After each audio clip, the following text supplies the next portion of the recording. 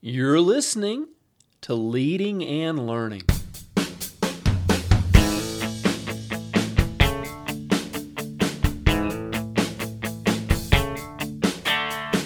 This is the place where we talk about practical leadership, theology, fitness, how to create winning habits, and so much more. My name's David Spell, and I'm a retired police officer, a pastor, a New Testament scholar, and a leadership coach. My goal on Leading and Learning is to help you live your best life. Thanks so much for joining us today.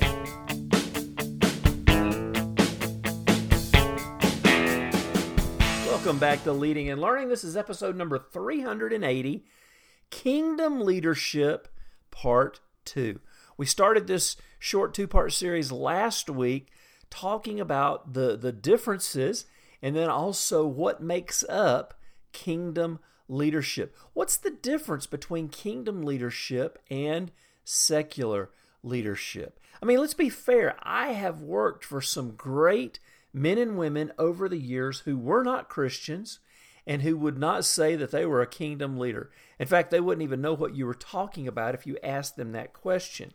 And yet, because of the way they were raised, because of other leaders they had worked for, or possibly just instinctively, they adopted some of these kingdom principles and used them in their leadership. But at its root, kingdom leadership and secular leadership are very, very different. So just a quick recap. Last week we touched on the two requirements and started talking about the four characteristics of a kingdom leader. And the two requirements, first and foremost, a kingdom leader is someone who loves God with all of their heart, soul, mind, and strength. Now, this is much, obviously, you can tell this is much more involved than just the flippant, oh yeah, I love God. To love God involves our heart, our soul, our mind, and our strength. You can see that involves every part of us. This is a passionate relationship with God that each follower of Jesus should have, and this should carry over into our leadership. We can't say, well, yeah, I love God with all my heart, soul, mind, and strength, but what does that have to do with me as a leader? Well, it goes into the next requirement. We love other people as we love ourselves. This is what Jesus said. He said, these are the two great commandments. Love God with all your heart, soul, mind, and strength, and love your neighbor as you love yourself. Now, again, this flippant idea of, oh yeah, I love my neighbor. I love those who work for me. Sure, no problem. But are we loving them as we love ourselves? Because that's the requirement. So we can see that this is much more involved than just saying, oh yeah, love God, love people, you'll be fine. As a leader, we should be treating our fellow employees in the way that we would want to be treated. The golden rule, do unto others as you would have them to do unto you. And this really flows right out of this, love your neighbor as you love yourself. Love other people with the same care you have for yourself. And so as a leader, we should be loving our followers. You might not like that word love in the context of work, but having empathy for, having compassion for, caring for them in the way that you would want to be cared for. And then we started talking about the four characteristics of leadership, kingdom leadership. The two we talked about last week, the first one was leadership equals serving. Leadership equals serving. Every new level of leadership increases our level of service. We don't get promoted. We don't take a new position just so we can kick back and do nothing. We're always looking for opportunities to serve. And then the second one we talked about was this idea of leadership equals influence. Leaders are influencers, good or bad. And we've all had those leaders that influenced us in a bad way. But we want to be leaders who influence our teams, our organizations in a positive way. We want to be influencing them to get better themselves. We want to be influencing them to be the very best version of themselves that they can be. We want to be influencing them so that maybe some of them might become leaders as well. And then today we're going to jump in, and we've got two more to talk about. The first one, the first characteristic, this would be number 3, of the four is leadership equals vision. Leadership equals vision. I've got a good friend who travels around the world. He speaks to big churches, but he's a consultant as well, and he helps these churches develop systems that continue to facilitate growth, and just does an amazing job helping people continue to set themselves up for success. But one of the things he says when he's talking about leadership is he says, leaders see what others don't. Leaders see what other people don't. How many times as a leader have you seen something, a potential problem, a potential disaster looming, a problem at some point in the organization, and when you bring it up, you realize nobody else has seen it yet? Well, that's why you're the leader. That's a clue. Because you've got the vision to see what other people don't. So when we're talking about leadership equaling vision, let's talk about it in a couple of different areas. First of all, leaders see the big picture. They've got the ability to see further down the road. Departmental leaders should have a vision for their department. Small group leaders in a church should have a vision for their group. Wherever you're at in the organization, you should have a vision for your group and be able to see the big picture of where you want to go. If you're the CEO, the senior pastor, the president of the company, whatever it is, really seeing the big picture is huge, because you should be able to see, what's going down the road. Where are you going to be in a year? Where are you going to be in 5 years? Where are you going to be in 10 years? So having that big picture is absolutely vital. Number two, leaders also see the little picture. They know how everything in the church or organization fits together. Now, I've got some friends that are leaders at a high level, and they would say that they don't do this very well.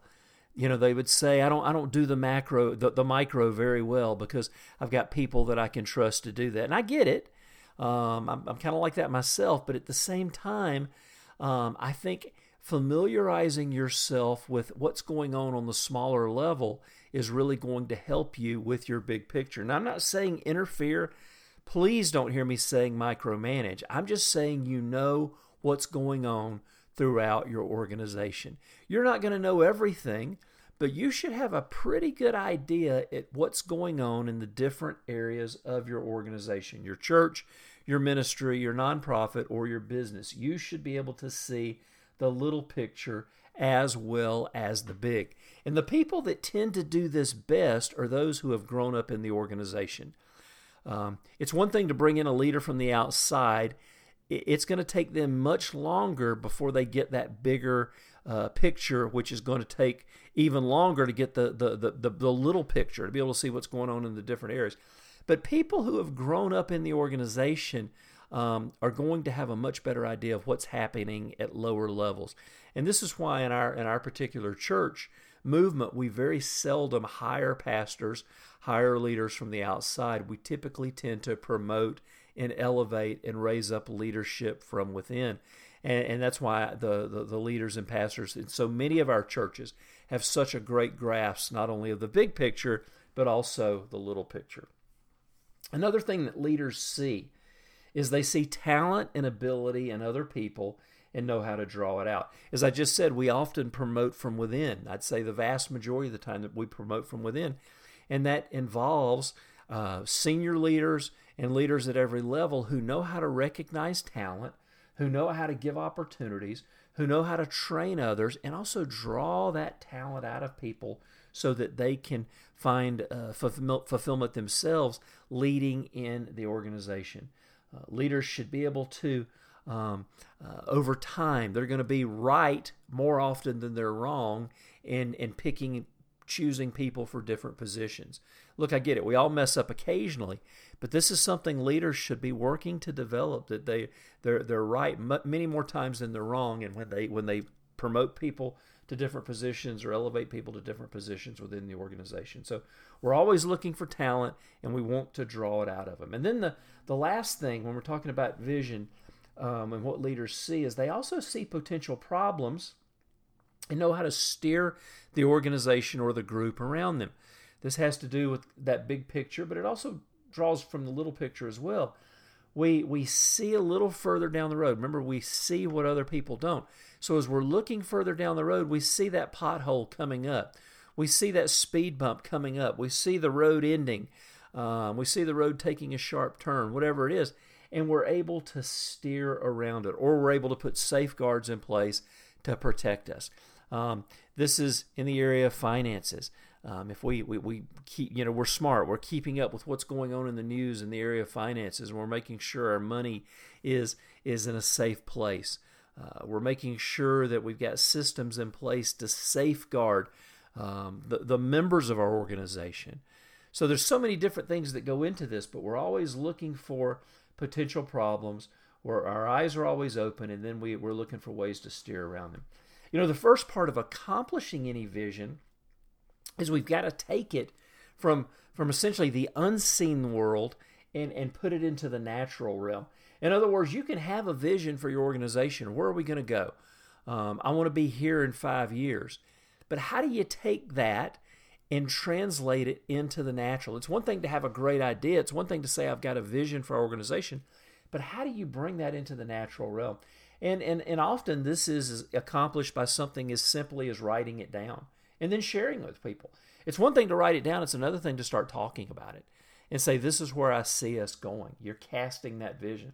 Articulating the vision on paper pulls the dream that's inside of you, and it pulls it into the visible world so that others can capture it in their own heart. So when you write it down and you begin to share it with other people, hey, this is where I see us going. I see us doubling our growth in the next 5 years. I see us having to add an auditorium in the next 10 years. I see us having to find a bigger building in the next 3. When you start casting that vision, other people begin to catch it and capture it in their own hearts as well. And there's a lot of tools that help. Architectural drawings. If you're having a building program, which is what our church is going through right now, you can talk about it. Hey, we're going to build a bigger auditorium. Well, that's great. But once people start seeing pictures of it, once they start seeing our architectural drawings, and they start seeing the 3D videos that have been created to show what it's going to look like as we do a video walkthrough, now people start getting excited. They're catching a vision as well. Testimonies of other people who have accomplished similar things is going to help spread that vision. There's so many different ways, but we really do want to get into the habit of writing our vision down. It's one thing to just say, hey, I want to, if you're in a church of 300, hey, I want to be at 500 within a year. It's great to have that in your own heart, but if you're not casting that vision to other people, they're never going to catch it. They're never going to get excited about it. So write it down.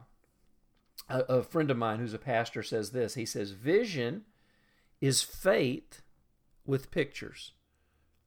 Listen to that again. Vision is faith with pictures. In other words, you're bringing it out of your heart. You're bringing it out of your mind. You're writing it down. You're letting people begin to get that picture of this thing in their own hearts and minds. And then we're going to see that vision fulfilled.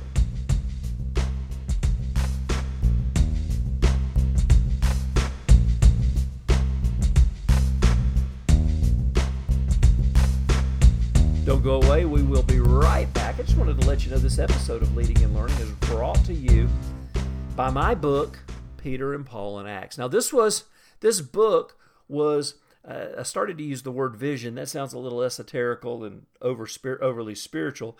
I know people who have had actual visions and have written books about it. That's another story for another time.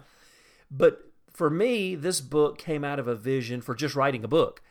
I thought, I can do this, and it came out of my doctoral studies in New Testament, and I thought, let me write a book, let me do a dissertation, and that's a vision in and of itself. I had a vision for completing that degree, but I also said, you know what, I can write a book, I can do it, and so this book was kind of the fulfillment of that. So this is my first book. I've got a bunch more now, since then. But this was my first one, and I'm still so proud of it because it's a great handbook for the book of Acts. It's called Peter and Paul in Acts.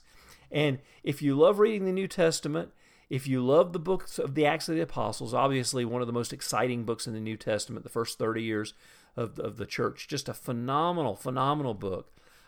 You've got to get this book, Peter and Paul in Acts. Click on the link. You can read the first bit for free, but check it out. I know you'll love it. It's a great guidebook to have beside you as you're reading through the book of Acts. And there's also much great material in there about leadership. I'm talking about Peter and Paul and how they did apostolic ministry and all the great stuff that they accomplished in the early church.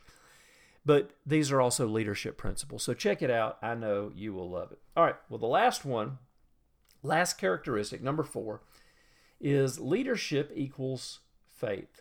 And we just said vision is faith with pictures.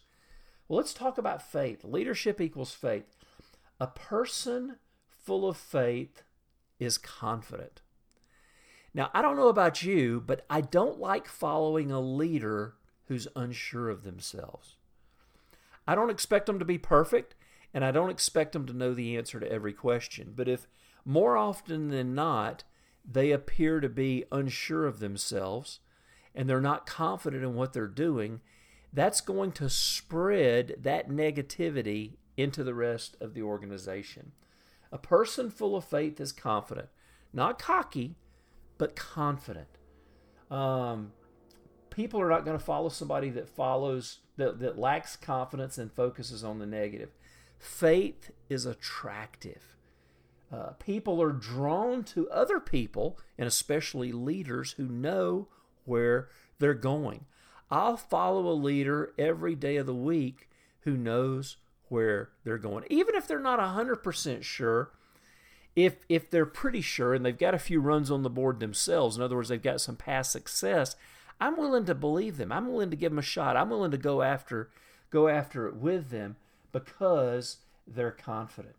So people are drawn to people who know where they're going. Let me give you a few examples from the Bible. Moses went to the people of Israel and he said, listen, we are going to leave Egypt and the Pharaoh can't stop us.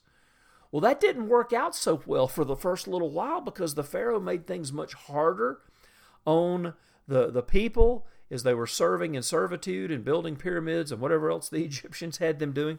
But Moses continued to persist in faith, and God used him. If you read the story in Exodus, it's a crazy story about bringing different plagues on Egypt in an attack to get the Pharaoh to change his mind. And eventually the Pharaoh said go, and the people realized Moses had been right all along. We are going to leave, and the Pharaoh can't stop us. Joshua, as they were taking the Promised Land, one of the first and most difficult fortified cities that they came to, one of the biggest ones in the area, massive fortified city for that day, huge walls, almost impossible to get into. And Joshua said, we are going to take that city. And God gives him some crazy instructions. March around it, march around it, march around it, and eventually march around it 7 times and yell and scream and blow the trumpets, and let's see what happens. Well, the walls came down. They captured the city, and once again, the leader was proved right because he said, this is what we're going to do, and God backed him up. David was not well known when he killed Goliath. He was a shepherd. Saul had begun using him just a little bit to play the harp to calm him down. David's music soothed King Saul, but even he had to go back later and ask, who is this young man? But he wasn't well known, and when this great, massive man, this man of war, this giant Goliath, stood up and defied the armies of Israel, everyone was terrified except David. He said, I'm going to kill that giant. And the king told him he was crazy. The other people told him he was crazy. Even his own brothers said, you're crazy. But he had faith because he had scored a few runs before. He had killed a lion. He had killed a bear while he was protecting his sheep. So he had some prior successes. And so that led to faith for him. And he said, I'm going to go kill the giant. And after he did it, now King Saul immediately brought him into the army, made him a captain. Eventually he was a general. And a number of years later was the king himself. But it started with him saying, hey, this is what I'm going to do. And then he did it. Jesus told his disciples, he said, we're going to go to the other side of the lake. And they said, well, it looks like it's about to storm. And he said, no, it'll be fine. We're going to go to the other side of the lake. And of course, it did storm. The boat almost swamped, and yet Jesus was asleep, and they woke him up and said, hey, don't you care that we're drowning? He got up and rebuked the wind and the waves, and they were on the other side of the boat, on the other side of the lake. So leaders who know where they're going, who are confident, and who do what they say they're going to do are creating so much positive feelings with their followers. People are going to be looking at them, and they're creating trust because they've seen this leader succeed before. Leadership equals faith. And as leaders, listen to what I'm saying, sometimes we have to speak the positive even though you may not always feel it. There are many times as a leader when I might not feel completely positive that we're going to get the outcome that we want, but I'm going to project faith anyway. Remember, negativity pushes people away. Confidence draws people in. And so if I'm reasonably certain, then I'm going to go ahead and say, yeah, we're going to do this. We're going to do this. And if it doesn't work out, you know, what's happened? If you lost some money, you lost some business deals, you lose some church members, it's not the end of the world. It's going to be fine. But speak the positive even though you may not always feel it. Learn to be comfortable being uncomfortable. This is probably one of the best definitions of faith I've ever heard. Learn to be comfortable being uncomfortable. Because as a leader, I'm uncomfortable a lot of the time. And because I'm not always sure. Because I'm trying to investigate. I'm trying to get, information to decide which way to make a decision. And I'm never going to be 100%. I'm never going to be 100% sure. So learning how to be comfortable being uncomfortable is a great way to go. This is something we should all try and attain, because once we get to that point, then nothing can stop us. We're going to be walking in faith on a regular basis. And then for you, I would ask you as a leader, what are you believing for? What are you in faith for on a personal level? Because we can talk about kingdom leadership and how leadership equals faith, and leadership equals vision, and leadership equals influence, and leadership equals serving. Those things are great. But we got to make it personal. What are you doing yourself? Are you living this out yourself? Is your faith growing in your relationship with God? What are you believing for in your career? What are you believing for on a personal level in your family and your finances? What are you believing for? I encourage you to have goals every year for your life, for your family, for yourself. What are you believing God for? Because I can talk about having faith for my organization, but ultimately God wants me to have faith for myself as well. And so we need this needs to be real in our personal lives before it can become real in our business lives and our ministry lives. Well, I'm going to wrap up there. I'd love to hear from you. What do you think about these important kingdom principles that we've talked about? Are there any others that you might include that relate to leadership? I'd love to know. I'd love to hear from you. Go to davidspell.com, leave me a question or a comment in the comments section for today's post. And while you're there, leave me your email address. There's a box up at the top that talks about subscribing. I'll never give your email address away, but when you give it to me, that means that my blog and my podcast just come right into your inbox when they come out. And you won't have to go looking for it. It's easy. I'll also send you a periodic newsletter to let you know what my wife and I are doing in other parts of the world. We're involved in a lot of great projects and trying to help a lot of people. And so it's good to keep you informed in that. Good to have you on the team. So by all means, go to davidspell.com, check it out, and we will see you next week on Leading and learning.